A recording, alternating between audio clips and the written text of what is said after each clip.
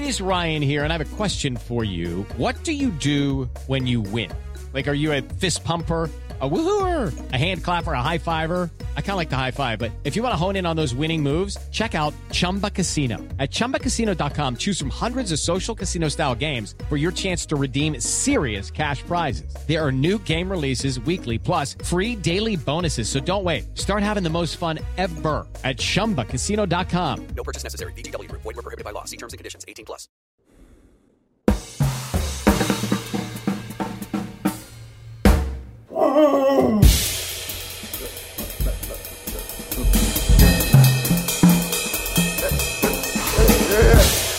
Ladies and gentlemen, can I please have your attention? Can you dig it?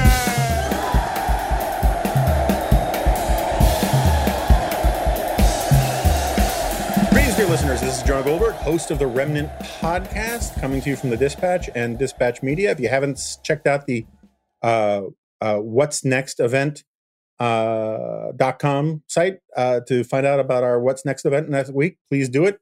We're a little pressed for time, and I have such a craving for rank punditry that I'm just chomping at the bit. So without further ado, we have my friend, former colleague, and one of the great, and I mean this in the best sense of the word, one of the most rank pundits we have around, on par with Chris Darwalt and Aristotle when it comes to punditry. So, Jim, welcome back to the Remnant. Jonah, it's always good to be with you, virtually or in person. It's not that I've been awake for 72 hours, but I have not gotten a ton of sleep over the past 72 hours. If you love campaigns and elections, this is the Christmas time of year. This because there's not, you talk about what the voters are going to do for like in some cases 4 years, this is going to, and then you get the results, and then you get actual numbers, and you get to see, oh, wait a second, this state went this way, and this voted there, So on the one hand, this is like really energizing. On the other hand, it's also exhausting. As Merlin says in Excalibur, a dream to some, a nightmare to others. We're recording this midday we're recording this at 1:47 on Thursday. And I don't want to go just forever about electoral college crap, but, as a level setting thing, where do you see things right now? Sure. In all likelihood, Joe Biden will be the next president of the United States. It is not official yet. We're still waiting on results from Arizona, which, Fox News called for Biden on election night with a great deal of consternation and controversy and pushback from the Trump campaign. Right now, Biden has a lead. As did AP, though they use the same. Good point. Yeah, so that's just Biden's lead is shrinking as they bring in more votes, and the Trump campaign says that what's left is more Trump heavy than Biden heavy. So they think they can eke out a win in that one. Either way, it's going to be close. Similar story in Nevada. Nevada is a smaller state, but that Biden lead was only about 8,000 votes last I checked. So another one going to be like 1% or less. This is going to be very close. We got decisions in Wisconsin. That one was also very close, only about 20,000 votes. A decision in Michigan, not that close. That's now in the neighborhood of about 3%. Georgia, where it looked like Trump had a lead, and now I guess the remaining votes are heavily in Fulton County, which has Atlanta and around Savannah. Heavily Democratic, and they think there'll be enough to overtake the current Trump lead in there. I think last I checked, it was only about 15,000 votes. And I would say the big enchilada, but no one goes to Pennsylvania for enchiladas. The big cheesesteak, if you will, is Pennsylvania. Trump has a fairly substantial lead, but the places that have to report are generally Democratic, including Philadelphia, including those suburban counties. There's probably going to be enough votes for Biden to overtake him there. Also, by the way, Pennsylvania is one of those states where, Democrats were voting early, Democrats were voting absentee, Republicans were voting on Election Day. Election Day votes got counted first. So it looked like Trump was ahead by this massive amount. And then as these absentees and mail votes come in, they start creeping up. I imagine we're going to end the conversation will steer in this direction. You end up with a whole bunch of very close finishes. You're going to have allegations of shenanigans and irregularities. And I saw somebody putting votes into a shredder, and I saw somebody putting ballots getting ballots out of a trunk of a car. look, all of these states were ones that were considered either likely to go to Biden or swing states or close. They're all going to end all pretty close. So I don't think these are ipso facto, the Democrats must have stolen this one. They may have, in all likelihood, they probably won them fair and square. That said, I don't like everything that's being done in these cases. Like when the state attorney general, Josh Shapiro in Pennsylvania, says, if all the votes are counted, Joe Biden's going to win, like 3 days before Election Day. Dude, you are the state attorney general. You're the chief law enforcement officer of the state. You've got responsibilities here. Don't run around like you're the chair of the state party, Democratic Party, as a cheerleader. So Trump, if Trump does not win this, Trump supporters will be claiming this thing's stolen for a long time. They won't be right, which is not to say that there wasn't anything that didn't emanate an odor about some of these places. Posters by the entrance to the polling place in Philadelphia and things like this. But in all likelihood, Biden will be the next president of the United States. But I don't know about you, Jonah. I'm feeling pretty good about things, not because I was really out of any great love for Biden, but at this hour, it looks like minimum it's going to be 50 Republican Senate seats. And with 2 runoffs in Georgia, they could easily win both. I hear there's going to be some money spent on those races. Yeah, probably the entire political world is going to, but I shouldn't, at this point, it's not a guarantee that second seat's going to go to a runoff. It's going to miss by like a couple thousand votes. Sometimes it turns down a really, really close election race. Republicans gain seats in the House. Right now, if they hold on to everything, they're ahead. It's like they'll be like 210, 215, and you only need 218 to win. To get control of the chamber, so they'd be well positioned heading into 2022. State legislative races went well, governor's races went well, and there are 6 Supreme Court justices. So, Jonah, if this is a bad day for what I believe in, I can live with it. This is not that bad. I agree. I just wrote a column about all this, and we will return to this point in a minute. I do want to push back a little bit. I agree. Josh Shapiro saying idiotic things. Biden's campaign lawyer, Bauer, said idiotic things, right? But in the grand scheme of things, to talk about and I'm not implying or impugning you in any way on this, but just knowing what some of my listeners will say, to talk about the irresponsible behavior of the Attorney General of Pennsylvania 2 days after the President of the United States said we must stop counting the votes, that he said that where he's implied constantly on Twitter, not even implied, basically outright said that all the votes that are being counted that came in by mail or early votes are essentially manufactured, that he claimed preemptively, sort of like Michael Scott in The Office, I declare bankruptcy. I hereby declare we have won these states. And where he is going around saying that in the states where he's behind, they must keep counting. In the states where he is ahead, they must stop counting. He is the chief law enforcement officer of the country. That's not good either, I think it's fair to say. No. Trump operates on a clear and consistent principle, which is that votes that are cast for him are legitimate, and any vote cast for anybody else is illegitimate. And that's, that's cuckoo for Cocoa Puffs. I just didn't mention it in the opening because because you're not going to see people saying Trump stole Pennsylvania, because he's probably not going to win Pennsylvania. Of the close states that he's going to win, he could still eke it out. You think Trump will win Pennsylvania?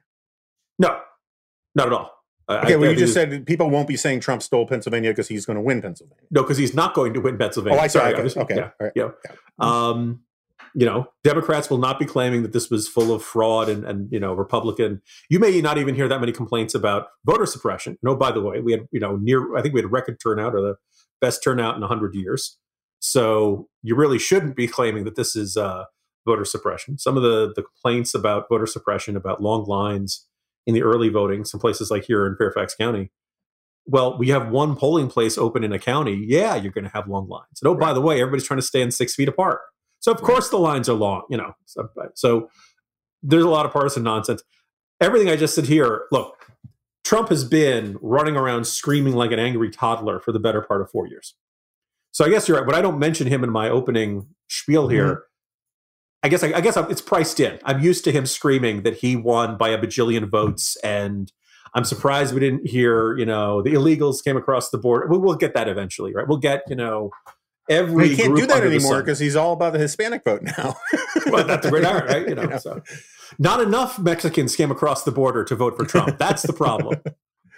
All right. So on this point that you made earlier about how it was a pretty good day for Republicans, I agree entirely. And, I'm trying to move away from like cheerleader rah-rah for Republicans, but this is good news, from a conservative point of view.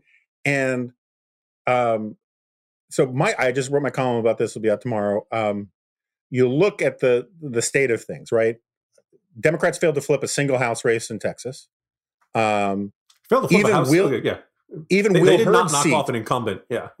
right, and even Will Hurd's seat stayed Republican, which everybody, all including me, all the hand wringers, Will Hurd is the kind of guy we need. That seat will never go Republican again. It went Republican kind of significantly. I have a few points, I think. And Susan Collins, who never led in a poll for like 5,000 years, she won. Mitch McConnell, they spent $100 million to topple him. He won by like 5,000 points, give or take. So one takeaway I have from this, and John Podhoretz beat me to the punch over commentary, is that at the end of the day, this really was an election about him, about Donald Trump, right? The vast majority of Democrats turned out in huge numbers not to vote for Joe Biden, right? There's very little evidence that, there's this huge wave for Joe Biden. They voted against Donald Trump. And the bet was that enough Republicans would turn out to vote for Donald Trump. That's where the enthusiasm was. And it turned out that wasn't enough. And so voters, if you take in the aggregate, and tea leaf reading of elections is often stupid, but if you take in the aggregate, the message seems kind of clear. No to crazy Democratic nonsense. No to progressive AOC +3 BS. And yes to basically moderate Republican, or sort of Republican politics in general. Just no to Donald Trump. It's a repudiation of him. Now, obviously, he's not going to read it that way. And the fact that he did attract new voters complicates the story. But if Donald Trump had not behaved like the guy you priced in at the beginning, it's very possible to see how he would have won handily, right? Oh, yeah. I mean, you can play that game of if Trump had 10% more self-control, 10% less self-absorption and whining and complaining and crazy accusations and conspiracy theories and stuff like that. Accused a few fewer if he'd just been a different guy, murder. Yeah, if he'd just been a little, just been a completely, if he just hadn't had the worst of his bad habits, then maybe we're looking at a very different situation. And here's the thing, for people who wanted this to be this top to bottom, east to west, in your face, total repudiation of Trump, you didn't get it, because he won Florida, he won Ohio, he won Iowa, he won a whole bunch of states that we all knew were important to this. And he's probably going to be within 2 or 3% of Arizona and Nevada and Wisconsin and Michigan. He'll lose, but by the time we finish taping this podcast, it's possible Nevada reports and Biden's at 270 and this thing's over. But he's not getting thrashed 400 electoral votes to 35 like some people. Some people on the Democratic side were genuinely predicting that. I don't. Right. I mean, Texas was supposed to be in play, right? Yeah, it wasn't. They did cut Trump's margin in half. I guess if you want a participation trophy for that, you can. But it ended up not being that close. It was like 500,000 votes. So I think, if you and I largely align on Trump. I might be a little more give him credit than you are, but we're talking, you got to break out the micrometer. Yeah, that's totally fair. And I love you all the same. Yeah. I mean, you're wearing your 5-time gold jacket, remnant guest jacket right now. So exactly. Clearly I don't hold any of these things against you. That one of the nice, so the question, is the Republican Party going to be Trumpy moving forward? And it all kind of depends on how you define Trumpy. No one's going to say, well, you know what this party needs? More tweets about Joe Scarborough and the intern, right? No one's going to say, look at Trump's worst habits and say, yeah, we need some more of that. Now, some of the skepticism towards trade, yeah, there probably could be. I think it was was it Josh Hawley or somebody who said on election night, this is the future of the Republican Party, a multi-ethnic working class party. And you saw a lot of likes, a lot of retweets, people who really like that. And that seems fairly appealing to me as well. I happen to notice that's used to what the Democrats used to think they were. And they've kind of become this more elite, more focused on, I don't want to say boutique issues, but, we think of Michael Bloomberg financing gun control efforts all across the country. Right. That's not one, that doesn't appeal to me. Two, I think it leaves a whole bunch of people who were these kind of blue collar workers, particularly in that upper Midwest and all across the South. There's just no appeal for that. And this is a vacuum that the Republican Party can rush in and take over. And I don't think you have to sign on to a lot of the stuff that comes with Trump to head in that direction. So you can be a slightly more populist party, keeping sufficient amount of traditionalism, and it can be very competitive. Now, having said that, it looks like we're going to lose the popular vote by 3 million votes or so again. And if you're a Republican, that probably nags at you. No, you don't the popular vote doesn't even get you a cup of coffee at Starbucks, but all other things being equal, you'd rather win it. And, particularly if you want to keep the Electoral College alive, people who win the presidency. Yeah. Although, funny thing, Jonah, I think we're going to hear a lot less complaints about the Electoral College in about 3 days from now. Can I give you a piece of advice? Don't say that on Twitter, even in a joking way. I have found that I'm used to the old feminist joke. How many feminists does it take to screw in a light bulb? That's not funny, right? Mm-hmm. I'm used to humorlessness from the sort of woke left.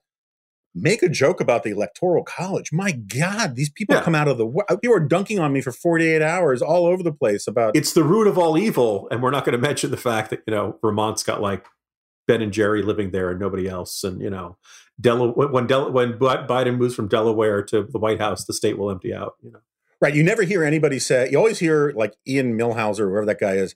They're always how outrageous it is that Montana gets 2 senators. They never say how outrageous it is that Rhode Island or Vermont get 2 senators, right? But no, you make it a really interesting point. I hadn't thought about it in that way, right? So one of the, my shtick, parties are too weak and all that kind of thing.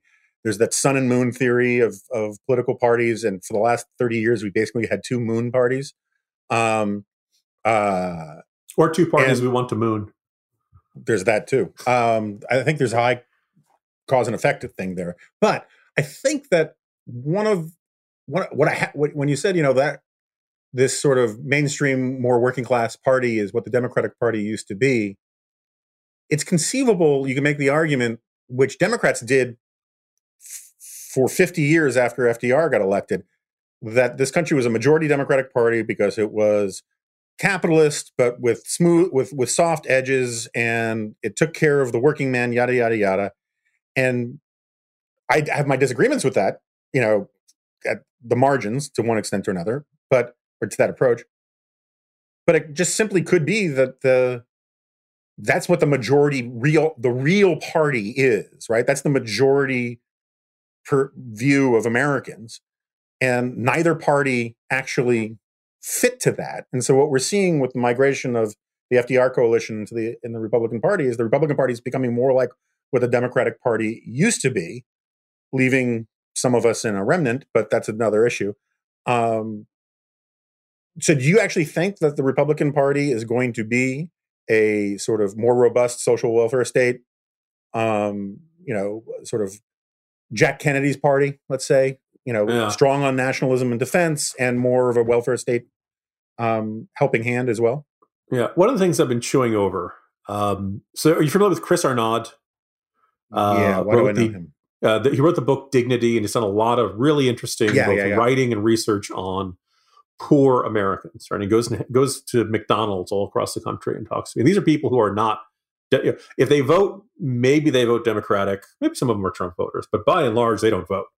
And they are people who, by and large, are just not attuned to anything going on in politics. It seems utterly irrelevant to their lives. And when you ask them, what do you care about? What is something that motivates you? The most common answer, Arnaud writes, the most common answer he gets is the hourly wage. Mm-hmm. And because that's what touches their lives. That's, right. All that stuff. So if you had a Republican candidate who said, look, we don't know what the situation is going to be like 4 years from now, right? Nobody saw the pandemic coming. War, terrorism, there's all kinds of events that will happen between now and then. But let's assume the circumstances like this without a pandemic going on. A Republican candidate who said, my number one goal as president, is to increase wages in this country and particularly for the people in the lowest rungs of the ladder.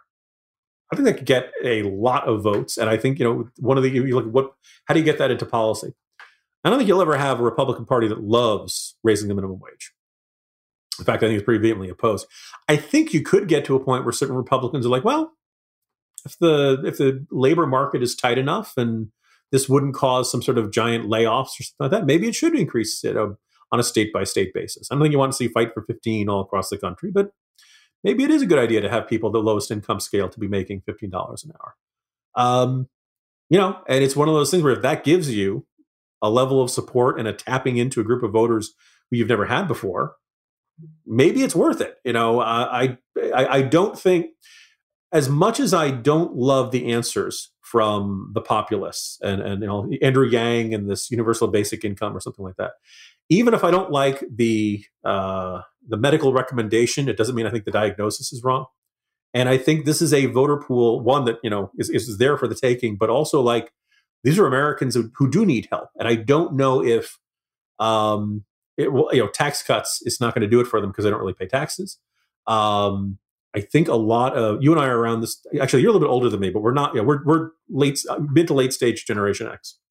The kind of entry level jobs that you got into white collar America are shrinking and disappearing, or they're unpaid internships where you need mommy and daddy to cover your expenses while you're doing that kind of stuff, and the connections to get them in the first place. Right? Yeah, that you got to go to the Ivy League schools where you meet friends and all that kind of stuff. The idea of we're not an opportunity society anymore. And the idea of becoming, a Republican presidential candidate who said, I want to make sure that the poorest kid from Appalachia and the poorest kid from South Central and the poorest kid from a border community just north of the Rio Grande all have the best opportunity to rise. Like that's your message right there. And you can run against the Mike Bloombergs of the world. You can run against the Hunter Bidens of the world, right? You can make this argument that there is this progressive aristocracy that has kind of taken, certainly controls academia, certainly controls media, certainly controls a lot of corporate America. And that is kind of, they've shut the door behind other people, that there isn't sufficient number of opportunities for people to rise. And I don't think, maybe that's not all that populist. Maybe it's very conservative. Populist generally includes the sense of like, you stink, the rot at the top and all that kind of stuff. And I think I'm not sure how much that's, if you do that Reagan-esque sunny optimism, I think you've got a coating of that over that could work. But this is, yeah, I mean, look, cart's way before the horse. I agree with you, I think entirely on the politics question. Where I get a little more concerned is on what happens when, politicians are designed to do things to attract voters, right? This is one of the reasons why at NR, the Bill Rusher line, politicians will always disappoint you, because if you're a hardcore, Milton Friedman, Tom Sowell reading, dork, and you put all your faith in politicians, and then politicians do stuff that violates conservative principles, you get really mad at them. And the problem is that that's what politicians do. It's they go where the votes are, like robbing banks where the money is. And so one of the concerns I have is the how to put this, historically, the major problem that conservatives had in winning over voters to their ideas is that conservative ideas tend, particularly on things like economics and the role of government, tend not to be popular. And whenever conservatives debating a liberal, the conservative says, look, I really care about the working man, and I want to help the working man. And the Democrat or the liberal gets to say, hey, this guy says he cares about people like you. I'm going to write you a check. He's not, right? It's the whole teach a man to fish versus give a man to fish. Our message, I think, is philosophically more sound, but politically, people want free fish, right? They don't want to be given a rod and say, go out and work. I'm not saying people are lazy or any of that kind of stuff. I'm just saying as a matter of political pandering for the most votes, giving away stuff tends to be popular. And so when I hear, all of a sudden there's this boomlet for multi-ethnic working class party, for the Republican Party, I'm entirely in favor of helping the working class, and I want to win them over. And I think there are a lot of people like Ramesh and Yuval Levin Michael Strain and Jim Pethokoukis of making arguments, Arthur Brooks, about making arguments about helping the working class, but using conservative policy tools to do it. And what I hear from people like Holly and a lot of these others is, yeah, that's too complicated. That's too hard to communicate. Let's just kind of do what Democrats did, but we'll make it sound right wing instead of left wing.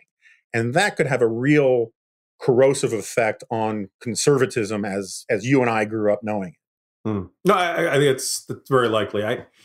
One other contingent factor to this is, I was just got off doing a heritage panel on this, and we were talking about whether the party would go in that direction. And my emphasis is like, what is Trumpism? Is it venting your spleen on Twitter every day and getting into fights with TV person? Is it watching a lot of television and then tweeting angrily about it? Like, I don't really think that, that gets you very far. And that's a habit that, it'll be interesting to see if anybody, the Josh Hawleys, the Tom Cottons, if anybody tries to emulate it. I think one of the things that, if you see Trump as having been this very toxic effect on our public discourse and our public life and our values and our ideas of what leadership is supposed to be, what the fact that everybody else who tried to do Trump's shtick and who wasn't Trump, it generally fell flat on their face. Mm-hmm. The guy in Kentucky, who ran against McConnell, and the Cocaine Mitch guy, who then gave Mitch McConnell the coolest nickname the coolest nickname since somebody else called him the apex predator of American politics. But this sense that whenever everybody's like, I'm in your face, I'm aggressive, and then it doesn't work at the ballot box. If you want to be the next Donald Trump, you got to spend 3 decades being a non-political celebrity associated with wealth, success, and all this, and movie cameos, and give Macaulay Culkin directions to the bathroom in Home Alone. You got to do all. Trump came with all kinds of advantages that not every wannabe is going to have. And so I think if they come along and they try to do the bad parts of the Trump shtick, it's not going to work. So what are the good parts of the Trump shtick? And there's a lot of bad. There's no two ways about it. But he made a lot of people in these Rust Belt communities feel cared about. Mm-hmm. And when he went out, by the way, one of the reasons I think he had a not so bad election night is that he was out. But we'll talk about the coronavirus issues aside. He was out campaigning. And we kind of made fun of Joe Biden for staying in his basement and all that stuff. He went to these communities, and it means a lot to a lot of these communities. If the local airport, Air Force One, lands and the president of the United States is coming there and he says, I will fight for you. Now, will Trump actually fight for them? We can have that argument. I don't think we did that great a job. But the first step is, just like he did with the African-American vote, just like he did with the Latinos. Trump campaign, by the way, did amazing stuff, reaching out to not just Cuban Americans, which are going to get the headlines, Venezuelan Americans, Nicaraguan Americans, and Colombian Americans. What do they all have in common? They have lived under socialism. Right. If the Trump campaign could have paid Bernie Sanders to campaign in South Florida, they would have done that. The Democrats have been dumb enough to give the Republicans this giant gift by openly associating with socialism. One of the great fears is in a Biden presidency, if that comes to pass, and I think that's likely, is that a certain number of Democrats will wise up and realize, ixnay on the socialism say. This is This is not, this loses us a whole bunch of Latinos who we thought we had in our pocket. Well, see, that point, which I think is a good one, captures the tension. Mm-hmm. As a conservative, we very much want the Democratic Party to abandon socialism. Just write it out of their policy playbook, right? And instead, this is a point Ramesh made to me 20 years ago, that the point of the conservative movement should be, at least in part, about moving the center of gravity of American politics rightward, not just the Republican Party rightward. Because if the Republican Party moves too far right, they leave the center, and that means the center is open for the Democrats to take it. Mm-hmm. What you want is, if you move it rightward, then the Democrats become more conservative, and the things that you're arguing about become more constrained and more beneficial to our worldview. And those kinds of conversations often get lost, but not at Acton Line.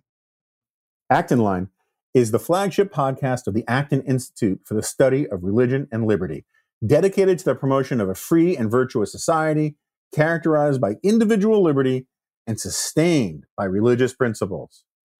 With episodes released every Wednesday, Acton Line brings together writers, economists, religious leaders, thinkers, journalists, newsmakers, and more in conversations that bridge the gap between good intentions and sound economics. By demonstrating the compatibility of faith, liberty, and free markets, conversations on Act in Line reveal how economic freedom is essential to creating an environment in which religious freedom can flourish, but also that the market can function only when people behave morally. Faith and freedom must go hand in hand. To subscribe to Act in Line, visit acton.org/dingo, or just search for Act in Line on Apple Podcasts, Google Play, Spotify, Stitcher, or wherever you find your best and greatest podcasts. That's acton.org/dingo to subscribe. We thank the Acton Institute for sponsoring today's episode of The Remnant. So, and that's the tension that I feel here, is that the politicians are saying, "Ooh, look at these shiny voters. Let's change what we believe to attract the shiny voters rather than persuade the shiny voters that we're on their side." And the socialism thing gives a huge advantage. And let me just say, I think I wrote about this in the G-File yesterday, but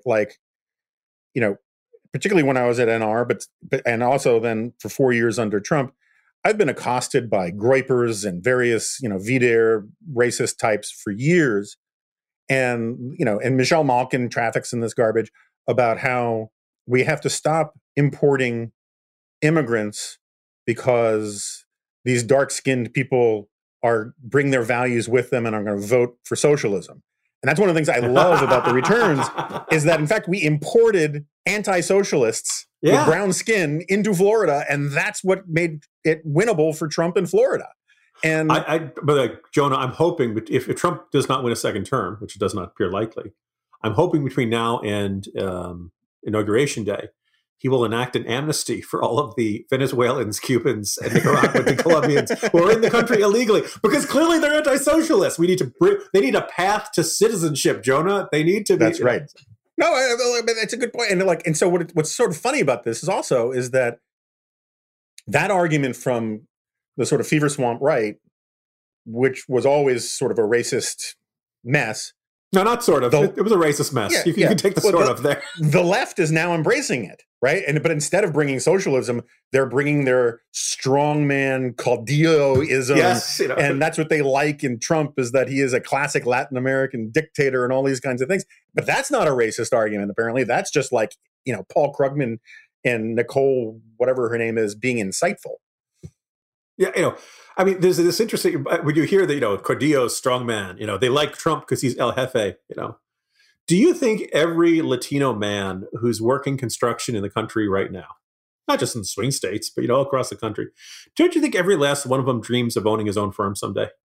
Well, sure. His own truck, his own little business, his own tools, his own ladder, and all that kind of stuff. And he knows that in that, that he just needs, he's working, he's saving the money. Just needs a little time, maybe a little bit of a raise. He needs 1 or 2 big gigs that will give him that savings. He's trying to support a family. Maybe he's got some kids and all that stuff. Like if you're, Trump didn't do a great job of talking about that. And you and I have talked in the past, Trump has this ludicrously self-inflated idea of himself as a self-made man, this tiny loan of $1 million from his dad and all that stuff. But there is this, somebody did a parody of Hamilton with the Donald Trump life story. And there is something a little intriguing about a guy whose dad was a slumlord and was known for these, tenements and these really lousy ones. And Trump wanted something more. He wanted something better. He wanted to be associated with luxury and the finest places in the biggest city in the world. And if you could just put aside all of the, the mountain of personal, character flaws and all that kind of stuff, there's something about that ambition and that drive and that, being able to envision something beautiful in these rundown hotels that I think, resonated with a lot of people. And again, it was exaggerated, but the ice rink in Central Park, you got to look hard to find hey, here's a real accomplishment of Donald Trump. But that one probably is as close as you can get to it. Although he actually screwed the contractor who did it. Of course. Took all the credit, but no, but the customers were happy. And so in the end, that, if you can tap into that, and that's not necessarily, that's just believing in America. And it may have just lucked out that for a while, with the exception of Joe Biden, most Democrats their message for the past couple of years has been America's a terrible place. Right. America's a racist place. It's a xenophobic place. It's full of cops are shooting black men in the street all the time. We are terrible. We are a failed state, yada, yada, yada. And I think, particularly for immigrants who came here because they believed in this country, that doesn't resonate with them at all. And so if you can be the candidate who does believe in that, you got this huge advantage there. And also, by the way, I think it's good for the country. Anyway, I know I'm leading us far. Somebody wants no. I agree with all that. I mean, this is one of the reasons. One of my obsessions these days is Republicans needing to be more competitive in urban and in metropolitan areas. And there's so much low hanging fruit there. I mean, you described the Mexican or the Mexican immigrant or Hispanic immigrant construction worker who wants to own his own firm one day, and all he needs is a little bit more money and a little bit more disposable income. That's a message that those people exist in very large numbers outside of rural America. And the Democratic machine politics that controls all of that is so easy to attack as long as you pitch it the right way. And, and one of the things that worker, who he doesn't want just to make more money, he could also use to save money on his car insurance or his homeowner's insurance. And that's why I want to talk to you about Gabby. When you've had the same car insurance or homeowner's insurance for years, you kind of get trapped into paying your premiums and not thinking about it. That makes it really easy to overpay and not even realize it. Stop overpaying for car and homeowner's insurance. See about getting a lower rate for the exact same coverage you already have, thanks to Gabby. Gabby takes the pain out of shopping for insurance by giving you an apples-to-apples comparison of your current coverage with 40 of the top insurance providers like Progressive, Nationwide, and Travelers. Just link your current insurance account, and in just minutes, you'll be able to see quotes for the exact same coverage you currently have. That's what I did. And I actually found out I was getting a good deal when you added in all the bells and whistles, and that gave me peace of mind. And that made it worth using Gabby just the same. But most Gabby customers save $825 per year, or as some say, per annum, on average. If they can't find you savings, they let you know, so you can just relax knowing you have the best rate out there. And even better, they'll never sell your info, so no annoying spam or robocalls. It's totally free to check your rate, and there's no obligation. Take a few minutes right now and stop overpaying on your car and homeowner's insurance. Go to Gabby, that's GABI.com/remnant. Not dingo, remnant. Gabby.com/remnant. We thank Gabby, which is at Gabby.com/remnant, for sponsoring today's episode of The Remnant, which is your promo code. For a long time, I've been arguing that and this is a very David Frenchy thing, that negative partisanship so defines our politics. And, if you read Jonathan Rauch's stuff, it turns out that the Republican Party and the Democratic Party aren't actually all that popular with Republicans and Democrats, right? Republicans don't actually like their party very much. And Democrats don't actually like their party very much. They just hate the other party more. And so the way I've often put it is that if one party dies, the other party loses its reason to live. And for a while now, and I was wrong, I thought Trump was going to do more damage to the Republican Party than he has. And I think that's manifest from the election results this week. But at the same time, you now can see how maybe it's the Democratic Party. I'm not saying they'll die and go the way of the Whigs, but you could see that the internal logic of their coalition falling apart on them. And they have to reinvent themselves in a way that they'll still call themselves the Democratic Party, but the coalition that makes up the Democratic Party makes up the Republican Party. It's sort of like, having to remind yourself, okay, what were the Federalists and the Anti-Federalists, or what were the Republicans in the 19th century? Because the names don't really match the philosophies that we know today. It seems to me you could see both parties transforming very quickly over the next 10 years. And I don't know to whose benefit, but it just seems very, very fragile to me. Jonah, I'm going to give you a really optimistic vision. And I'm not sure 100% I believe this, but some percentage I believe this. So Joe Biden has won, but he has not won in a landslide. He has not won, I think, with a sweeping mandate. And as you said earlier, he basically was running on the core message of "I'm not Donald Trump." Right. His party did not win the Senate. Republicans probably have a floor of 50. They probably have the two runoffs. You got 52 votes. You're not going to do court packing. You're not going to abolish the filibuster. You're not doing Green New Deal. You can't get anything through. If Breyer wants to retire, which I don't think he will want to, or God forbid, one of the justices keels over, you'd probably have to pick somebody, a compromise pick. I'm not even sure what that would be. Merrick Garland. God rest his soul. That they're if only Merrick Garland were alive. Yeah, it'd be very interesting that Biden would go into this because Obama, when he went with the Merrick Garland pick the first time, when the late Antonin Scalia passed away, that was Obama's idea of a compromise pick, which most Republicans did not see as that much of a compromise pick. And everybody recognized you replace Scalia with Garland, the center of gravity on the court is shifting to the left, right? There's, right. Depending on who, what opening there is, Biden would have to find somebody who'd, probably be acceptable to a Republican Senate.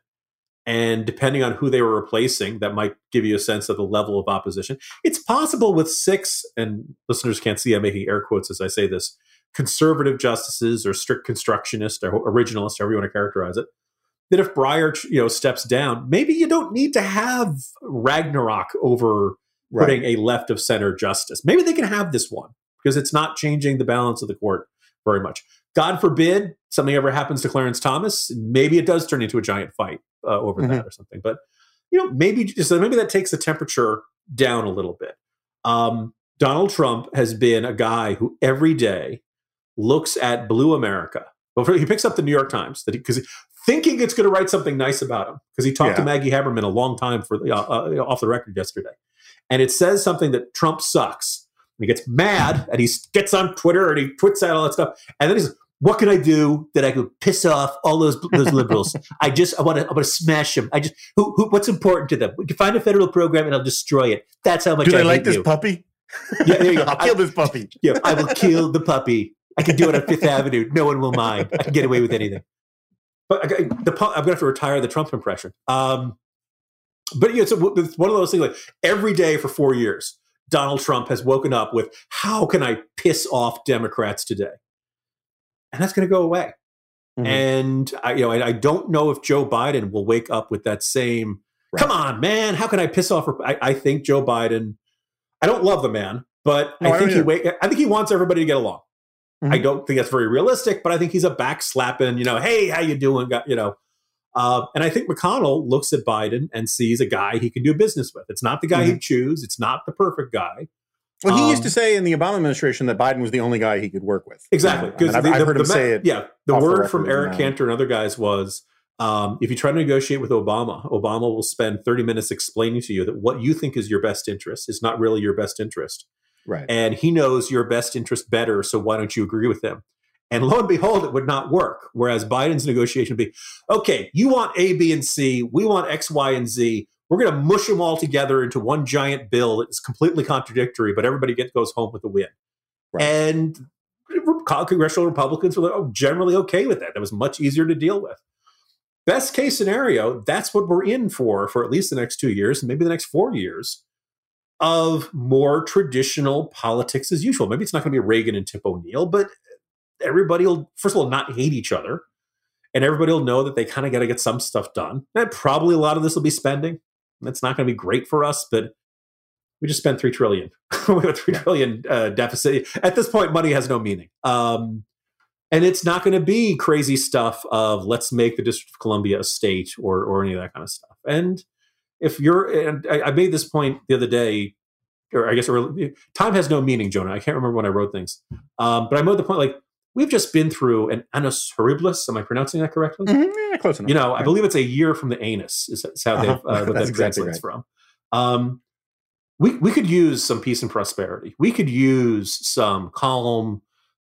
We could use some boring. We've had 4 years of a presidency and really 5.5 years of campaigning of just nonstop chaos. And so make America boring again and just kind of let let's just kind of calm down. Let's get everybody injected with the vaccine by June. Let's get the economy recovering and just live for a bit instead of constantly needing to be in this state of perpetual near revolution. That's what I want. I've been talking about Earth 2 President Mitch Daniels for a very long time now. I wrote in Mitch Daniels when I voted on Election Day. I want boring. I like boring. I like serious arguments about serious things and, all the rest. But here's where I worry that your sweet summer child naivete is coming through. Do you think, and I'm really eager for correction on this, do you think that if Donald Trump comes as close as it looks like he will, right, having gotten more votes than he did last time, even though he lost some states that he won last time, that he is going to go quietly into that good night and just hang out at Mar-a-Lago? Or do you think that, A, he is now the front runner for 2024 because he came so close, right? Or B, do you think he creates Why I Really Won TV, Trump TV, and stays loud for a very long time, and at least some people on the right will go with him? Sure. And so do you think it's going to happen? Do you think it would be successful? However, and if so, how do you define successful? And will he end up making Mitch McConnell's life miserable? Yeah. So you and I are having this conversation on the middle of the afternoon on Thursday, and I really had to think about that because I can't tell what day from another. Tell me about it. Since Election Day, Trump has put out the predictable kind of tweets of "they're stealing the votes, I won," all kind of stuff. And by and large, Republicans have not said yes. This is elected Republicans have said at this point we don't have any evidence of that. Let's count all the votes. There's nothing irregular about counting mail ballot. By and large, elected Republicans are not going on board. I'm sure there are Fox News personalities and wannabe types. Newt Gingrich has already said it's clear that the election's being stolen. So some people are being jackasses. But anybody who's got any kind of responsibility, Mike DeWines of the world, are like, no, we're Trump may well do this. In a conversation a couple of weeks ago, your former boss, my current boss, Rich Lowry, observed that if Trump loses and it becomes official, he could, go crazy and troops in the streets or let's nuke Pyongyang or, crazy stuff. Or he could just say, screw all you guys. I'm going down to Mar-a-Lago. I'm not worried about the pandemic. Oh, you want to take over this job? You take over, And he's never been into the governing part of the job. He's never been into the actual doing his work aspect of all this. So I think there's a slim possibility that Trump because he expressed so little interest in the governing part of the job for the past 4 years. I wonder how much that plays into his desire to return to the job in 4 years and pull a Grover Cleveland.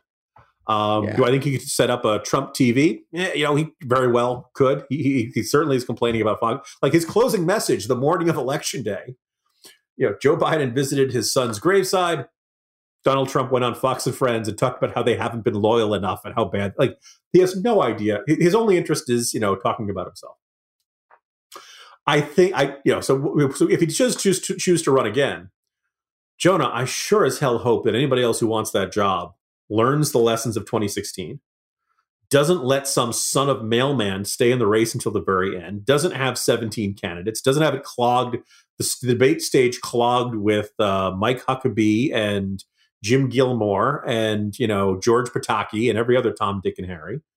That if you don't want Trump to be the president of the United States again and you're a Republican, then you got to unite behind insert name here, Greg Abbott. Some other person. By the way, if you ask me who I think the Republican nominee is going to be in 2024, I think it's going to be someone who's not been associated with any of the drama of the past 4 years. I think we're going to be more than ready for a fresh face. And we have no idea what the world's going to be like come 2024. And by the way, I think most people would say there's a decent chance you're not running against President Biden.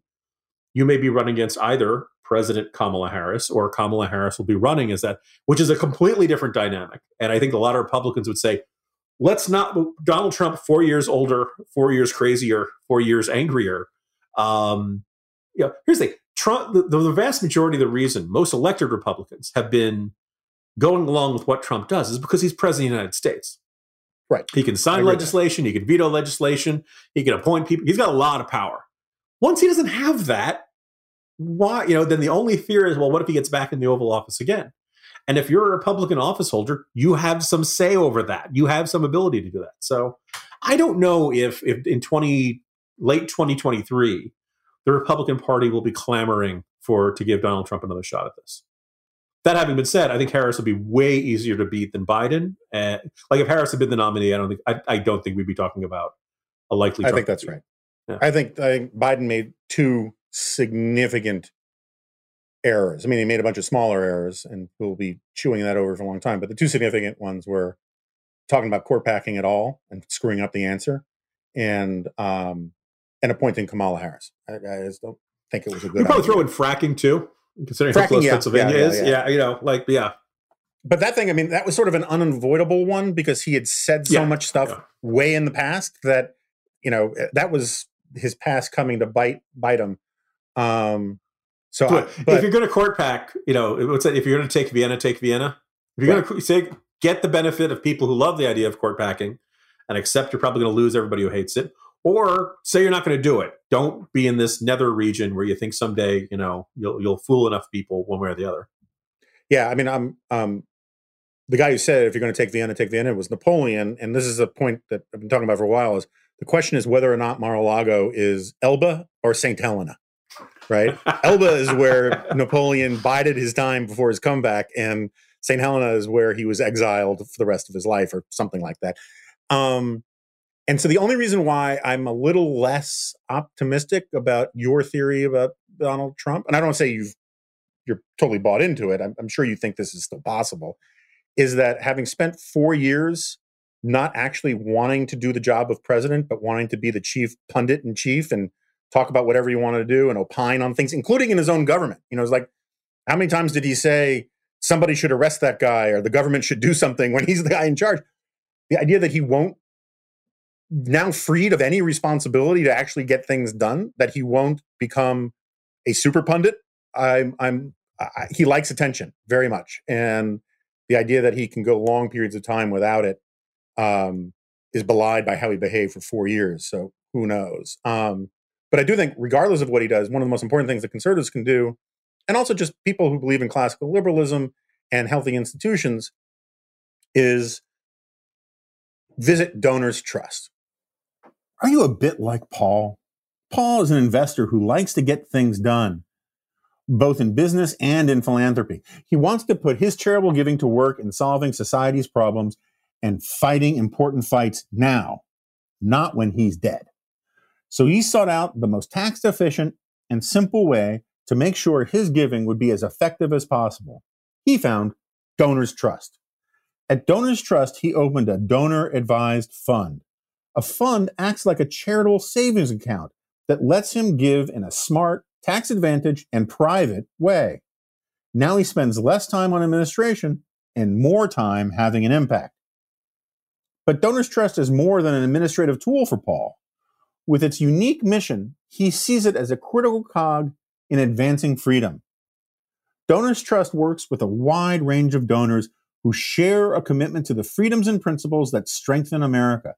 Donors Trust's philanthropic advisors can help you sharpen your giving, discover new groups, and define your charitable legacy. Join the community of liberty-minded donors at Donors Trust. To see how a donor-advised fund could benefit your giving, go to donorstrust.org/dingo for their 6 reasons to use a donor-advised fund. That's Donors Trust, all one word, .org/dingo. We thank Donors Trust for sponsoring today's episode of The Remnant. Okay, so let's actually talk about a little bit more. You were talking about this wonderful potential of normalcy coming. I've been saying for a while, Tim Alberto is the guy who convinced me of this, that, he said to me a couple of weeks ago that if you could give Biden truth serum, he would want McConnell, he would want the Republicans to hold the Senate, right? Because it just lets him off the hook. He can now just simply say, hey, look, court packing sounds great. We don't got the votes. Can't get it through the Senate. Shut up. Let's focus on what's possible. Other than the only other mandate we were talking about before about mandates, the only other mandate he has, which is a good mandate, is to take the pandemic seriously. Mm-hmm. And I would like to see that. That would be a good thing if he did that. And I think that the sort of earnest, gitchy-goo public servant types in the Democratic Party are actually well suited to a lot of that. They might go overboard with too many lockdowns and that kind of thing. But, that's one of those places where there are cadres of people who can do that job or do that work. But so if you had to guess, and again, stipulating that we don't know for sure, but if Biden's the next president, what do you think he starts with? And when does the left of the party start to eat him alive? I think the left of the party will get the message fairly early on that they've got to be patient, and that that Biden may never really give them exactly what they want, but he will say, "Look, first problem is the pandemic." By the way, there were a bunch of times during this election where I don't know about you, but I wish I could mind control Donald Trump. Because if he went out there and he talked, instead of saying, it's going to go away one day, it's going to disappear, it's going to be like a miracle. And instead he said, let me give you the latest statistics from Operation Warp Speed, where how we are preparation lines so that once we have a formula for a vaccine that works, we have all the materials. That's not Trump's style. He doesn't give you lots of facts and data. But if he had, one, we might be talking a very different conversation about this now. And two, it would be better for the country. The guy in charge of Operation Warp Speed says he realistically thinks we can get everybody in the country vaccinated by June. And if that's the case, maybe he's being a little optimistic, but if he's talking about that, then it means, okay, you don't do it June, you do it July, you do it August. Yeah, and even if it's not everybody, if you get statistically significant numbers of people vaccinated, that's a huge deal, right? Yeah, and so, look, we could be looking at the end of the pandemic by spring. And once people are allowed to go into their bars and restaurants full, once they feel safe getting onto a plane, and once they feel safe getting on, people have been talking about all the things they want to do once the pandemic is over. All the trips they want to take, they want to go to the movie and watch a big screen movie, all the Hollywood blockbusters. That we're going to have a fantastic economic boom once people feel safe again. One of the arguments that Trump could have said, this is probably close to what he said, but he could have really underlined in red. There's very little that's fundamentally wrong with our economy right now, other than we've got this terrible pandemic going on, and we all have to wear masks, and we all have to socially distance, and we can't get together in crowds and all that kind of stuff.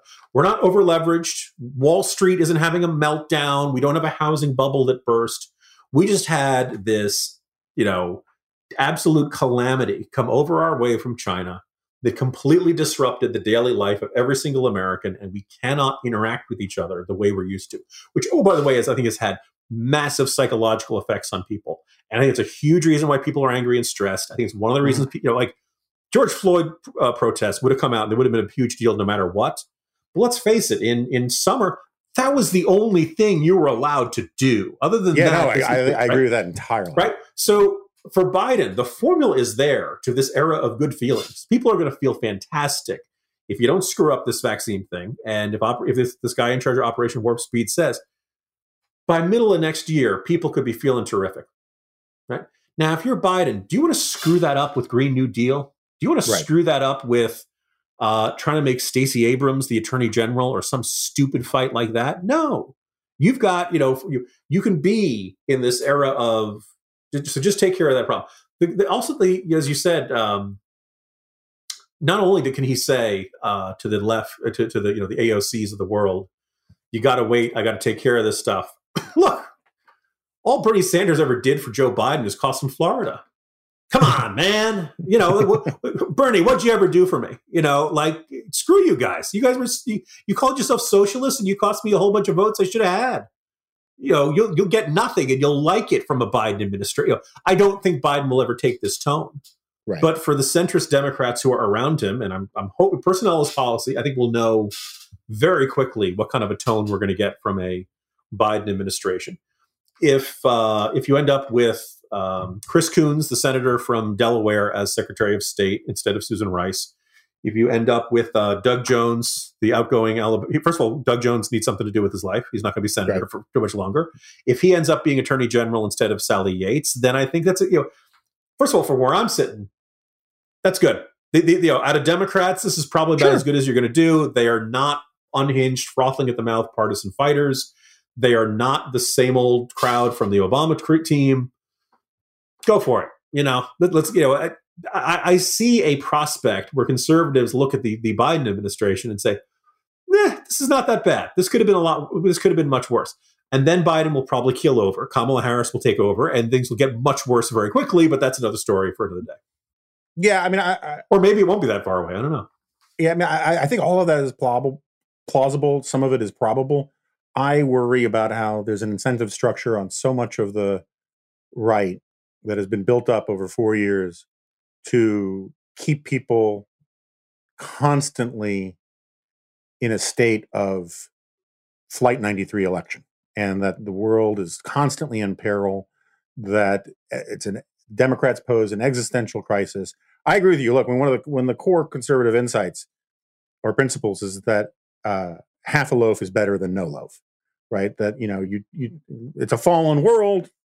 You take what you can get. You think about alternatives to governance to choose, yada yada yada, and a moderate Biden administration that makes moderation part of its thing. That would be good, and we'll have lots of good fights with it, and I'll disagree with it on a bunch of stuff, but that would be good. I wonder if he has the political chops to manage that. Fair. The way my shorthand for this is going to be more like the first 2 years of the Johnson administration or the last 2 years of the Johnson administration? But maybe it'll be the middle 2 years of the Johnson. I mean, like maybe he won't have 100 days like we thought. And he won't be torn apart by damn hippies. It'll be something a little sort of in the middle. I do want to ask, so I haven't made up my mind about this. And I have friends and colleagues who make a very good case that were it not for the pandemic, it's obvious that Trump would win. I can see that case. I might be persuaded by that case, but I can also see how for the sort of the way that you talk about that the pandemic just scrambled the board in lots of ways. And the economy would be better and all that kind of stuff. But were it not for the pandemic, I don't know that he necessarily would have roused his crowds the way he did. In the same way that a lot of his crowds, a lot of the George Floyd protesters, it was the only thing you can do. A lot of these people were frustrated with lockdowns and the economy. This was their George Floyd thing. And Trump almost essentially said that, saying, you're not allowed to meet unless it's a protest, so I'm calling our rallies protests now. And in an election where you're not trying to persuade anybody, you're just trying to turn out your people, the pandemic, I think, in the aggregate, worked badly for him because more people Fauci was more popular than him, for example, right? But it did rev up his people in ways that I'm not sure they all could have been revved up beforehand. But I haven't made up my mind about this. What do you think about it? Yeah, I hadn't thought too hard about that second option there. I mean, my gut instinct is that up until about February, I don't want to say Trump was on a glide path, but I think Trump's chances were not much worse than 50-50. It's very tough to beat an incumbent president. If up until from Trump's inauguration to about February, the economy was roaring along pretty darn well.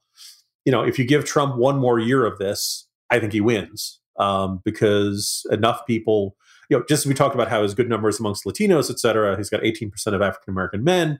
I think it's a similar figure of enough people who are like, look, okay, he says a lot of crazy stuff, but I'm doing okay. My neighbor's doing okay. My community's doing a little better. I got more money in my pocket.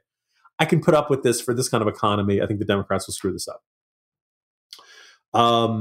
I think the other thing, which I think was like this mentality of, and you even saw this among some Republicans, like when you're getting Supreme Court justices that you like, when you're getting tax cuts that you like, when you're getting policy, ISIS gets killed, he kills Soleimani.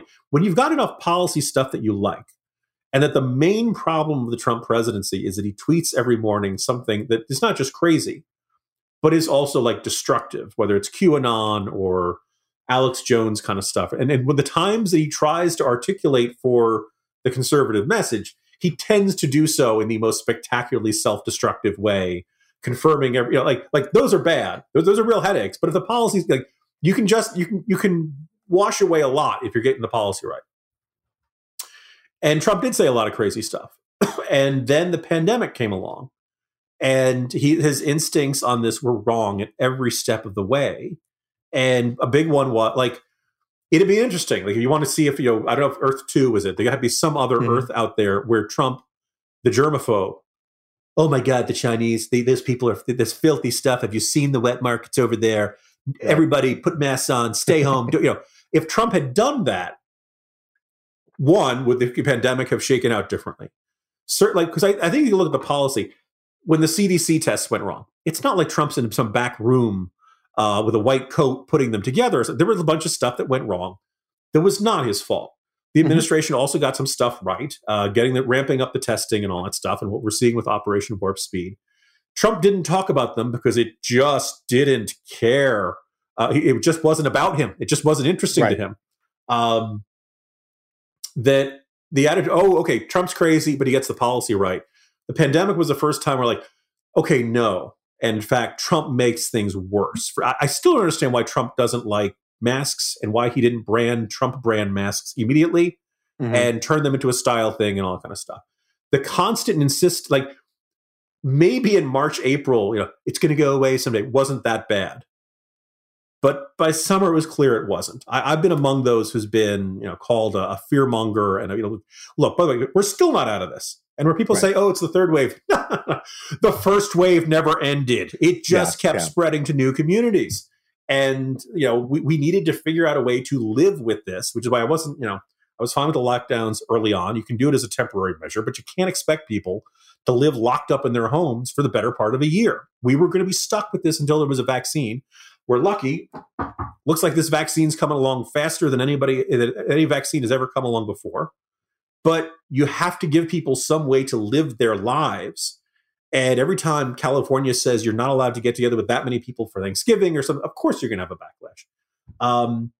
But the coronavirus pandemic was the first time where Trump's nutty instincts really had terrible real-world consequences and made people say, okay, I can't trust this guy. He's too screwed up. He's always going to downplay a threat because he's afraid. Like, there's I don't know if this comes up in any of your conversation. You've probably feel like you've written encyclopedias about this presidency.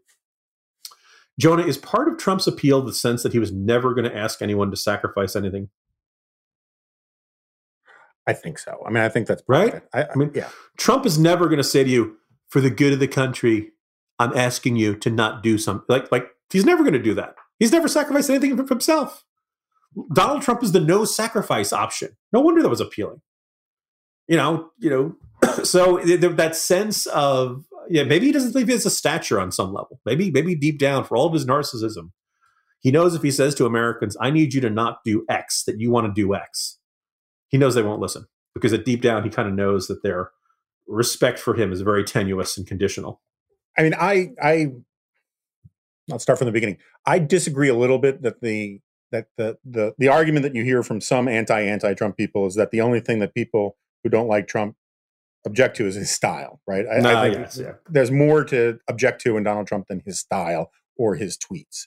But he does, and on the sacrifice point, it's a good way of putting it, is that, his entire life was organized around saying anything complicated or difficult for him, that'll be in 2 weeks. But what can I do for you right now to put you in this condo today? Right. And so he's always saying always be saying yes to things. It's a classic sort of salesman thing. And I think that infected a big chunk of his presidency. One of the areas, just to circle back, because I got to close out soon.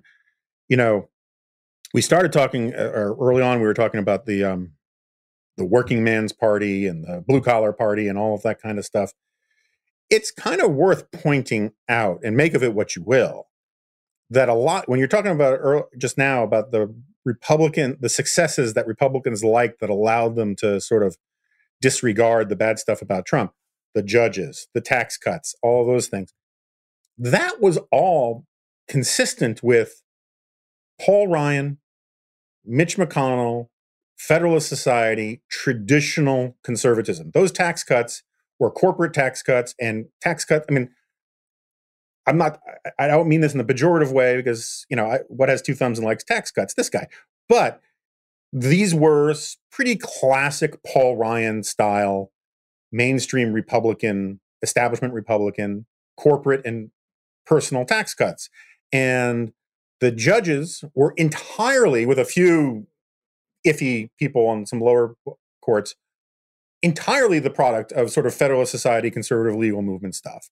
And I think that's one of the things that exposes the tension.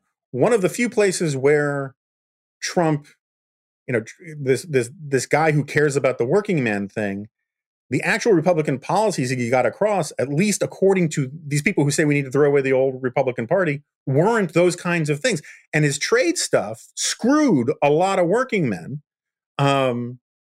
And part of the problem was that a lot of working men don't understand, no offense to working men, but there are a lot of people who don't understand how trade works and that don't quite get, just like the president, that foreign countries don't pay for the bulk of the tariff, right? The American consumer pays for the tariff. Yeah. Yeah. And I can't think of very many times when forced to choose between doing stuff that would help his supposed main constituency, who are these forgotten men, or doing stuff that would put points on the board for the Republican establishment, where he didn't actually go for the Republican establishment. And so there's some myth-making going on about, his Huey Long presidency. It was entertainment on the Huey Long variety, but the policy wins, with the exception of trade and all of that stuff, which I think was disastrous, and a few other little things on foreign policy. They were basically mainstream, Phil Graham style Republican politics. Yeah. By the way, we'll see, how things shake out for 2024. There's not a lot of folks who have run before who I'd like to see go again. Already, there are some folks who are like, Rubio has that right combination, and look how success in Florida and all that kind of stuff. But you're right. If any other Republican had been elected in 2016, we would have had all the same policy wins, probably the almost exactly same judicial picks, and we would not have had all the grief and aggravation that comes with Donald Trump being president. People argue till the end of time about whether any other Republican could have beaten Hillary Clinton. I think one of the lessons of this, I had gone into this election day saying, thinking Trump was going to lose. Thinking Trump was going to lose by a pretty solid margin, and say, what the historical lesson is: Hillary Clinton is a trash candidate, and Trump had the winning lottery ticket, right? You run Scott Walker against her, Scott Walker wins. You run Rubio, you run Ted Cruz, you run anybody except the mailman. Son of mailman. You end up winning that race, and there are Trumpers who would disagree until the cows come home.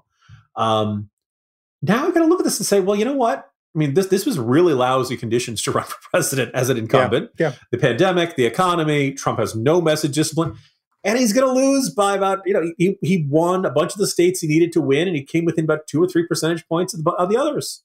Yeah. You just got to move the number a little bit better to the lever over a little bit more, and Trump won a second term.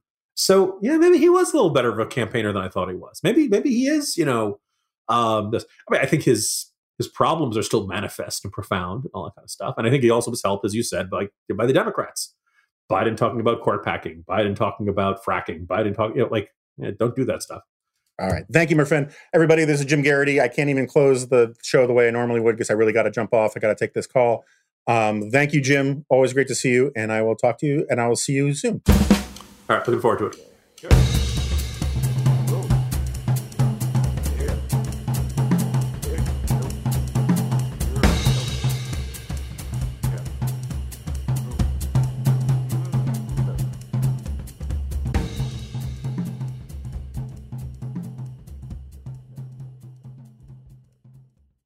It is Ryan here, and I have a question for you. What do you do when you win?